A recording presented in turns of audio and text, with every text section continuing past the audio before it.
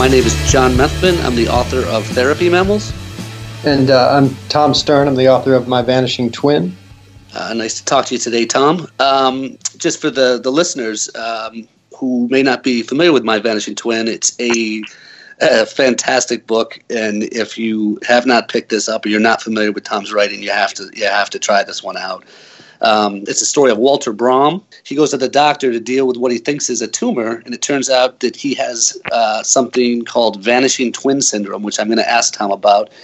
He's been carrying around his twin brother for 35 years. That's the plot. And I guess to start off, Tom, I actually have been loving this book. And the first thing I wanted to ask you about was how much research did you have to do on vanishing twin syndrome? Is this something you invented, or is this something that you've heavily researched? It's a legit thing. It is a real thing. Heavily researched is probably not quite accurate. I had honestly read some articles about it. I just sort of happened upon one in particular, and I can't even remember. It was some third world country where this man had carried his own twin in his body through his whole life. They had sort of referred to him as having a big pot belly, and his friends had always made fun of him.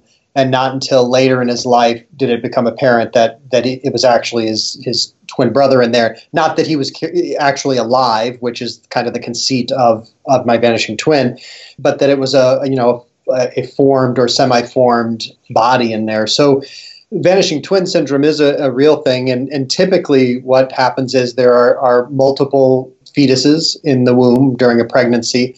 And at a certain point, one of those fetuses will basically consume the other. And typically you'll never hear of it ever again. I mean, most of the time it goes completely unnoticed, or in some rare instances, it might show up later in life as like a little cyst or something, but people don't realize what it is. And in very, very, very rare cases, that fetus has developed enough or continues to develop enough that there are sort of, in some cases in that cyst, like hair or teeth. And in this really rare instance, an actual kind of semi-developed body. So I didn't go too deep into it. I knew of that article, and then I kind of used that to take some poetic license with this concept and kind of build it into the book that I made.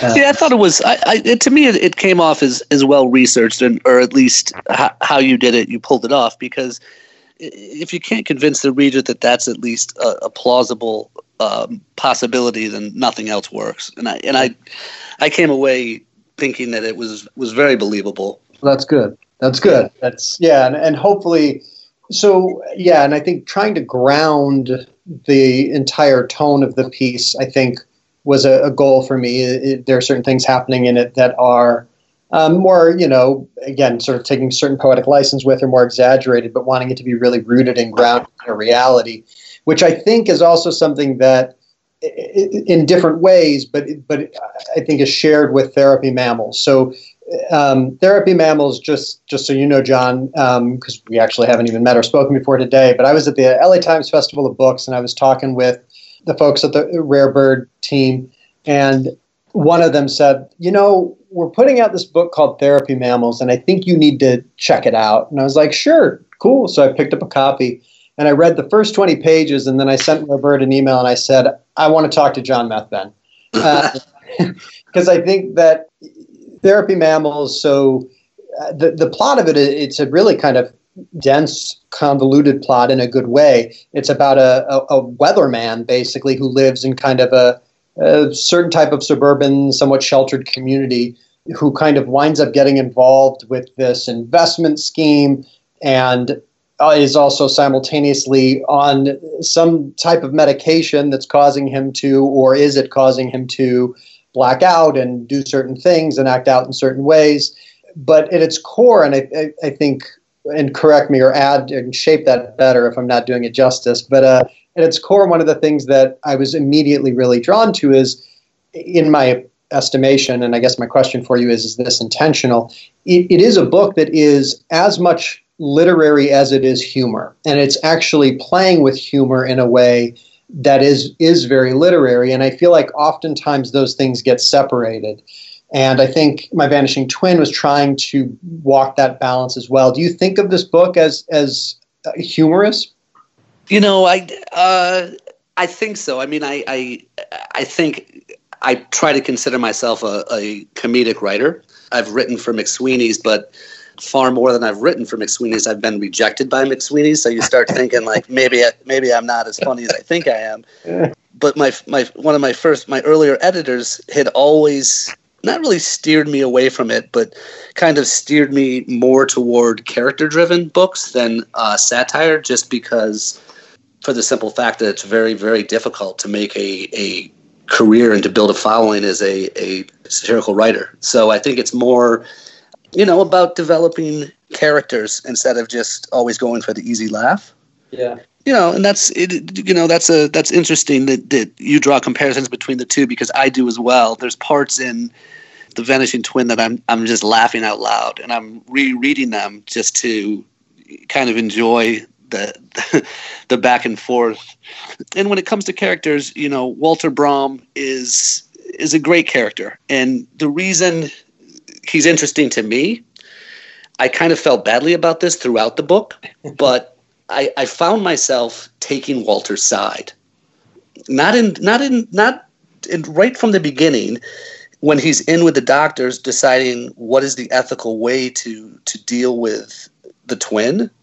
I sort of was seeing this whole thing through Walter's point of view, and right up through the book, it never really changed for me, and I was surprised about that, because Wallace, the brother, the twin, is really a fantastic character throughout. I don't know if you ever read John Irving's Prayer for Owen Meany. Yeah. That's just who I had in mind. So that's one of my favorite books of all time. So I really liked Wallace, but I'm still siding with Walter. And I was going to ask you about this. What has been your experience with readers? I would think that everyone just hated Walter. Well, it's interesting. And actually, this was unexpected for me as well. So I went in, when we published, I had the exact same notion that one of the most in writing the book was this feeling that Walter was just too unlikable. And how is anybody going to side with him, and how is anybody going to like him? And what I've actually found is that the response has been more or less split between the two, where there are people who absolutely side with Wallace, and there are people who absolutely side with Walter. And in fact, one of my favorite reviews of the book, just like not even review, but just like an online, somebody, wrote their little reaction to the book somewhere. I think it was on Goodreads or something. And the entire review was, does it make me an asshole that I sided with Walter at the time? And I was like, I'm deeply flattered by that. Yeah, definitely. Yeah. That's how I felt. I mean, throughout the thing, you've created this character in Wallace who is really, I mean, he's the best of all of Walter. Everything about him is the best. But, throughout the book, Walter is really this character that the reader has to fight to love, and it works. I mean, I still was pulling for him the entire time. Well, and Tom Pistolini would be similar, right? The protagonist of Therapy Mammals. He's somebody whose actions are, on their surface, deplorable in some cases, criminal in some cases, but he also is somebody who is, I don't know, maybe trapped is the right word, but trapped in the context of his surroundings and his environments and the value system that is placed on those things. And he almost, at least as I was reading it, kind of comes to an unwitting moment of realization for himself. Did you wrestle with that question of the likability of Tom? Oh, yeah, absolutely. And I mean, most people that even read the jacket cover will be like, oh, this is just awful. This is an awful concept. Because to have any person involved in something like this, it really is, you're like, who are these people? Why would I possibly read a book about it?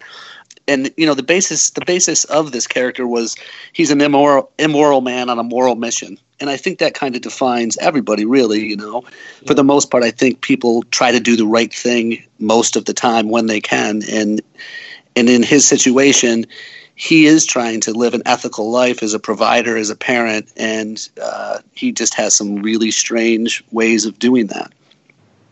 and this is to me where, again, this concept of humor is interesting to me because, and I think you mentioned satire, and I always feel like there's a difference between those two things, that satire is a type of humor, but I don't think of Therapy Mammals necessarily as satirical. I think of it as using humor to kind of unpack these moments that on their surface seem reprehensible or immoral, but use the humor to actually get at this human point of entry to them that makes it really accessible.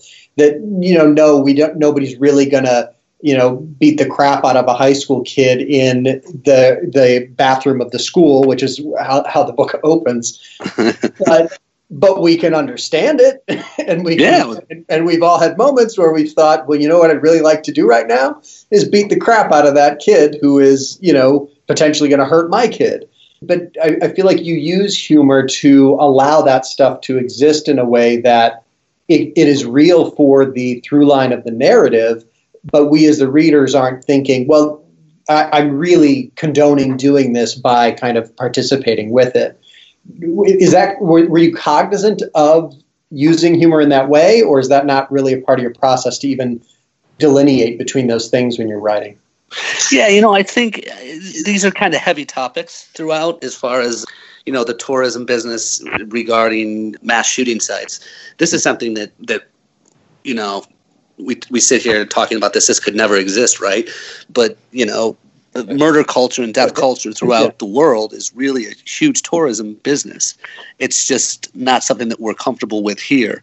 And I will never be comfortable with that. So I guess how I deal with that and how I process that is to try to find, maybe not a funny way to deal with it, because there isn't a funny way. It's a very serious topic, but there has to be a different way of looking at it. And I think what you're saying is, in the situations where you read it, and even situations where I would write it and I would appreciate it, it would come across as humorous. No, absolutely. And there's also, I think, a part of the point of view or perspective of the author that can come through when writing is also humorous, that has a texture to it or a depth to it that's a little bit different. Where reading Therapy Mammals, I really thought, I was sitting there thinking to myself, what does the world look like to this guy? Like, just, because so much of it is grounded, not that I really think you were out there killing anyone, but so much of it is grounded in a detail to the observation that it seemed like, well, it resonates part of with your perspective or your point of view in general. Does the world look like the world of Therapy Mammals to you? Yeah, parts of it, absolutely. What parts of it? Well, as far as like gun culture, when there's a shooting in this country, the first thing that happens is the stocks of gun makers go through the roof. Mm-hmm. And all of, there's people that own those stocks, right? So they're benefiting off of that. When we invest in various morally gray areas, when we invest our stocks in our 401ks, we're benefiting off of this, right? So I think there's a little bit of truth in that. As far as, other parts of the world that Therapy Mammals occupies, yeah, I think there's he lives on a man-made island. I think there's a tendency for people, and myself included, to sort of live within the confines of what's comfortable to you and kind of forget about the rest of the world.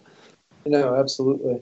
And so where did Therapy Mammals start for you? It was, and it's funny that you mentioned too that you orient yourself towards the work in terms of character, because I really, as I was reading it, was really kind of vacillating between thinking of it almost more as a character study on some levels. It is plot-based as well, and it's nicely structured in that regard. But there are a lot of characters, and you go deep with a lot of the characters. Is that where this started, is that character of Tom Pistolini, the weatherman? Yeah, I think so. It's hard, and it's you probably have experienced that. It's difficult to work with a lot of characters. And usually, I guess, in all my books, it starts off with a respectable amount of characters, and then you slowly realize I got to kill some of these people right now before we get going. And then as you write more and more, you're getting more characters, and it's hard to keep track of them all. One of the things about Tom Pistolini that I wanted to get back to my Vanishing Twin about is I struggled with the likability of this character in earlier drafts, and I almost made him the woman. I almost changed his gender early on. And I'm thinking about Walter and wondering if he would be more likable to people if he was a woman. He could be. I mean, it's interesting. I think that he probably, as a male character, gets certain leeway that he wouldn't as a female character. Not that that's right, but that he can be an asshole in ways that probably wouldn't be as readily accepted if that were flipped. So that's an interesting thought or observation. And I mean, Walter was definitely, for My Vanishing Twin, was, I think, the starting point for me as well. I typically enter through character. And I know that I'd started writing these pages about Walter and about his girlfriend and their relationship. And it became apparent to me that he was somebody who had reached a point of total stasis as an individual. And I think what started to become interesting to me was this question of what would it take to shake somebody out of that deep a level of stasis? And then, however such things work, why such ideas come to us, I don't know. But, then for me, it was kind of, well, what if he was pregnant with his own twin brother? And, from there, it was a question of, yeah, that's the right idea. I don't know why, and I need to figure this out. And that kind of is where it unfurled from there. And I don't know that I'm not an outliner. I never have been. I have this fantasy in my mind that people who outline their work get it done in like a quarter of the time that I do, and it's easy and refreshing, which I know is total bullshit, but that's what I have in my mind. Are you an outliner? Because with all those characters, I feel like you'd have to at least map out those character journeys, or no?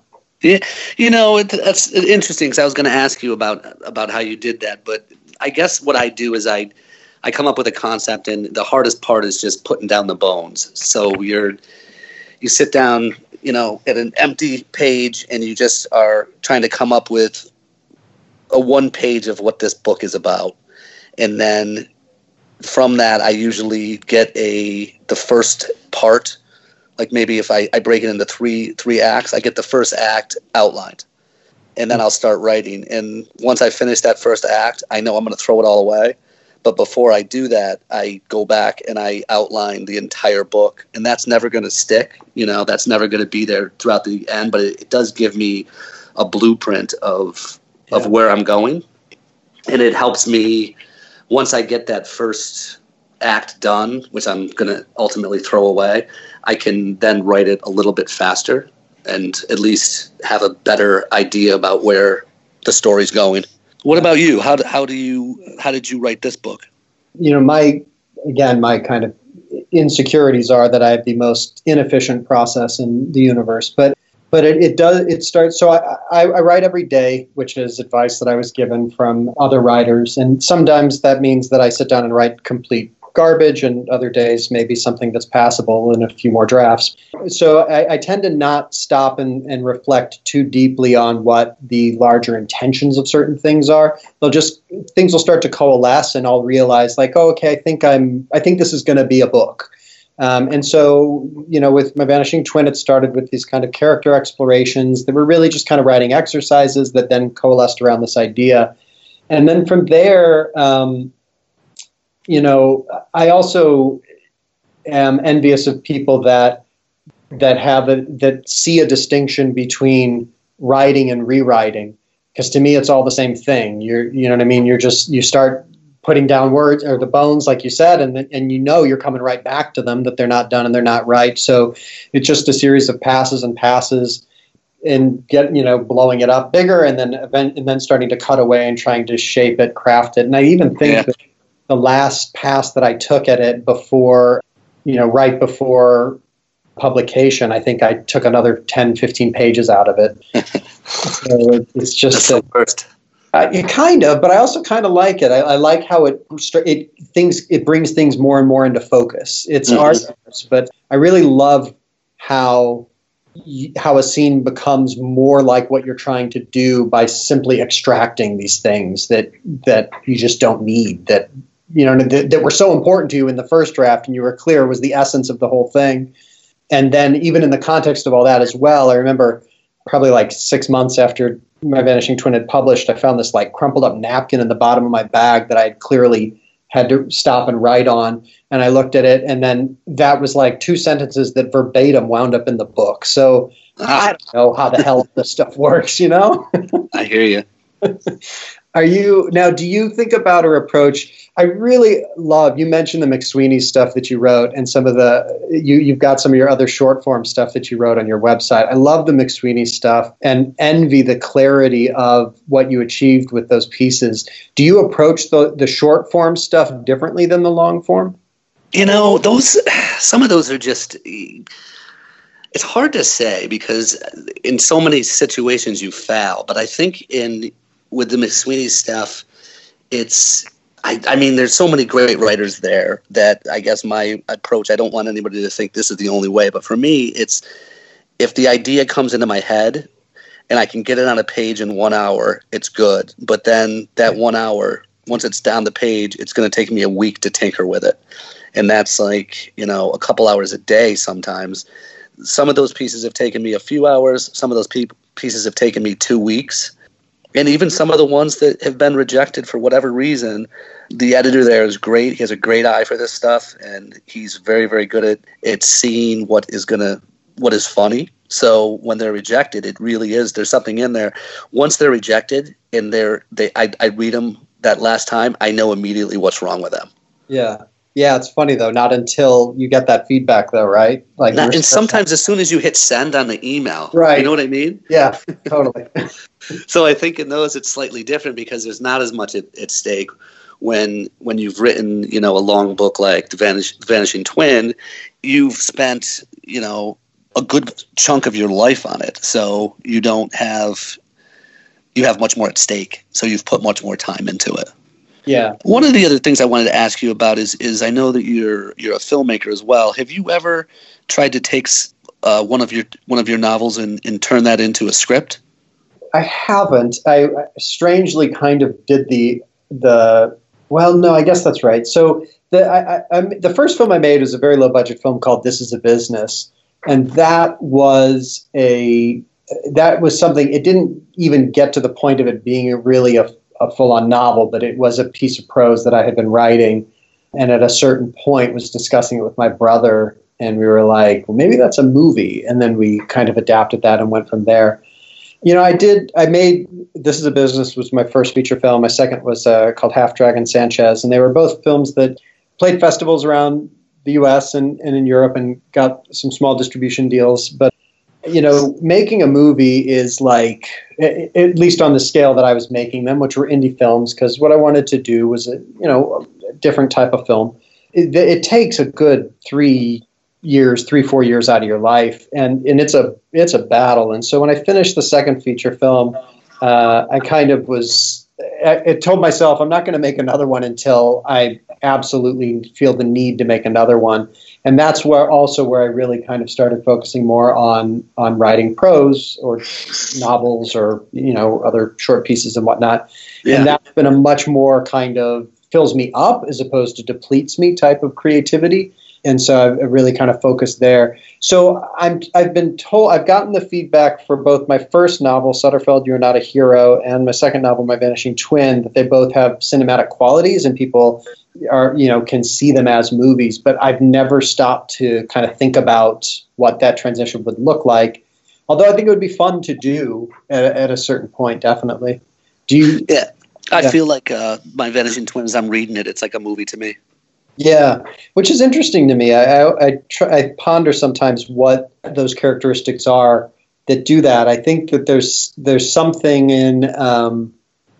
I think I'm fascinated by how, through observation, we pick up on subtext or certain things that people do. How their behaviors or their actions communicate things, and I think that that's inherently rooted in the visual nature of watching a movie. And so I think that finds its way into the prose, I guess. But I also think on the flip side, I don't think of myself as a deeply visual writer in the sense that I don't really get engaged with books typically that spend a lot of time describing the details or the nuances of the physical space or the environments.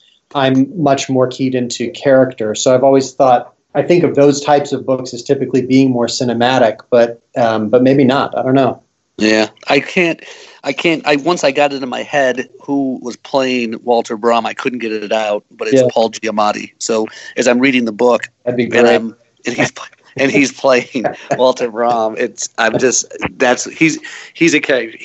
an actor who I always find really entertaining and hilarious in everything he does. So he's kind of making it funnier. Absolutely, yeah. No, I think that'd be great. And some people have also mentioned, like, and I don't know that I see this exactly, but have mentioned Charlie Kaufman parallels and things like that. Oh, yeah. But I don't know. Now, with Therapy Mammals, though, is it fair for me to say that the reference points that were coming to mind, I was thinking of it as, and I never do this, by the way, I'm never like, that's a this meets this type of thing. I'm like terrible at that. But Joseph Heller's Something Happened, and combining it with sort of like an American Psycho Bret Easton Ellis type of thing. Are those fair touch points? Yeah, no. Absolutely. I mean, maybe not the Something Happened, but I used to have this is still my favorite book of all time. Catch-22 is I used to carry this book with me everywhere. I'm sorry, can we pause for a moment? That is one of the single greatest books in the history of the world, as far as I'm concerned. Absolutely.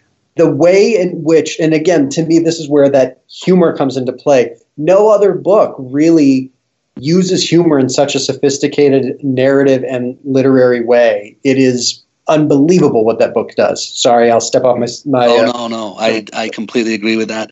But yes, absolutely. The American Psycho, I had read that book, a year before I had worked on this, but trying to get the absurdity of this character and the situation he found him in, it sort of was like the same thing with American Psycho, because a lot of people that read that book just thought it was hilarious. They thought American Psycho was a hilarious book. Yeah. And if you read it, like if you ever have a chance to sit down and read American Psycho again, if you start like laughing at one thing in the beginning, you'll find the whole thing implausible and hilarious. At least that was how it worked for me.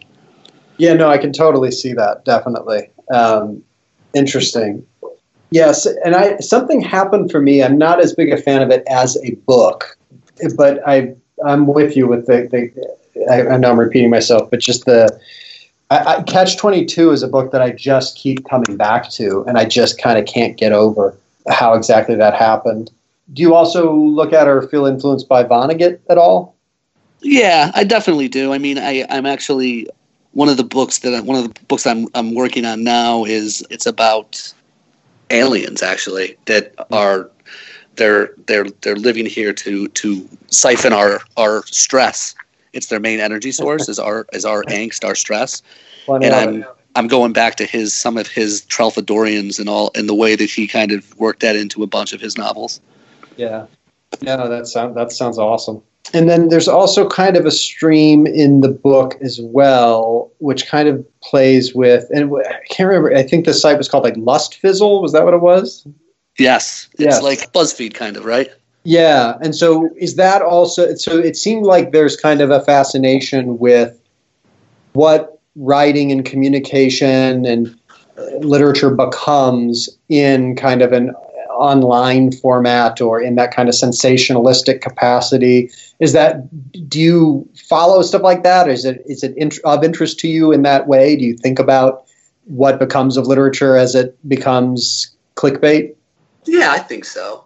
I'm not sure how to expand on that though, but yeah, that makes a lot of sense. Fair enough. So what are you working on now? What are you into right now? A couple things. So trying to hopefully pull together this late draft of what I hope will be my third novel, which is a little bit different for me, about a young girl with a overactive imagination who kind of gets pulled into this metaphysical experiment to pit the greatest joys in the world against the worst sorrows in the world to try to finally force one or the other to win or triumph. And now, would you consider this like an adult novel like your other two, or is this going to be a different genre? Yeah, no, I think of it as a literary fiction, an adult book, but it has a protagonist who's like an 11-year-old girl. Oh, okay. And I think it's, exploring themes of not dissimilar from Therapy Mammals in some ways, but, caring for, of being a parent, of caring for a child, of that type of vulnerability that comes with, riding the ride of investing in things and loving things and caring about things. And I think it's about that. And then trying to work, and then, a good part of the way through what'll, again, hopefully turn into the fourth book, but we'll see about that. And then, busting out kind of shorter form things as well. I think the gratification of being able to just kind of, as you said, work on something for a couple days, see what it becomes, invest a little more time in it to shape it. It's more finite, which I think grounds me when I'm kind of lost in the larger, page counts and structures or whatever of novels. What about you? What are you doing? Working on the novel, always working on some, some TV and film pilots and scripts and all that thing. But, it's mostly day to day. Like you said earlier, it's really just getting up and trying to put in a few hours early in the morning before anybody's up and around and before you got to go to work. No, absolutely. Well, awesome talking to you, man. And it was great talking to you too, Tom. And I loved your book. Thanks. Likewise. And be keeping track of the stuff you're doing and keeping track of your website and other short form stuff coming up. So honestly, a pleasure talking to you. You too, Tom.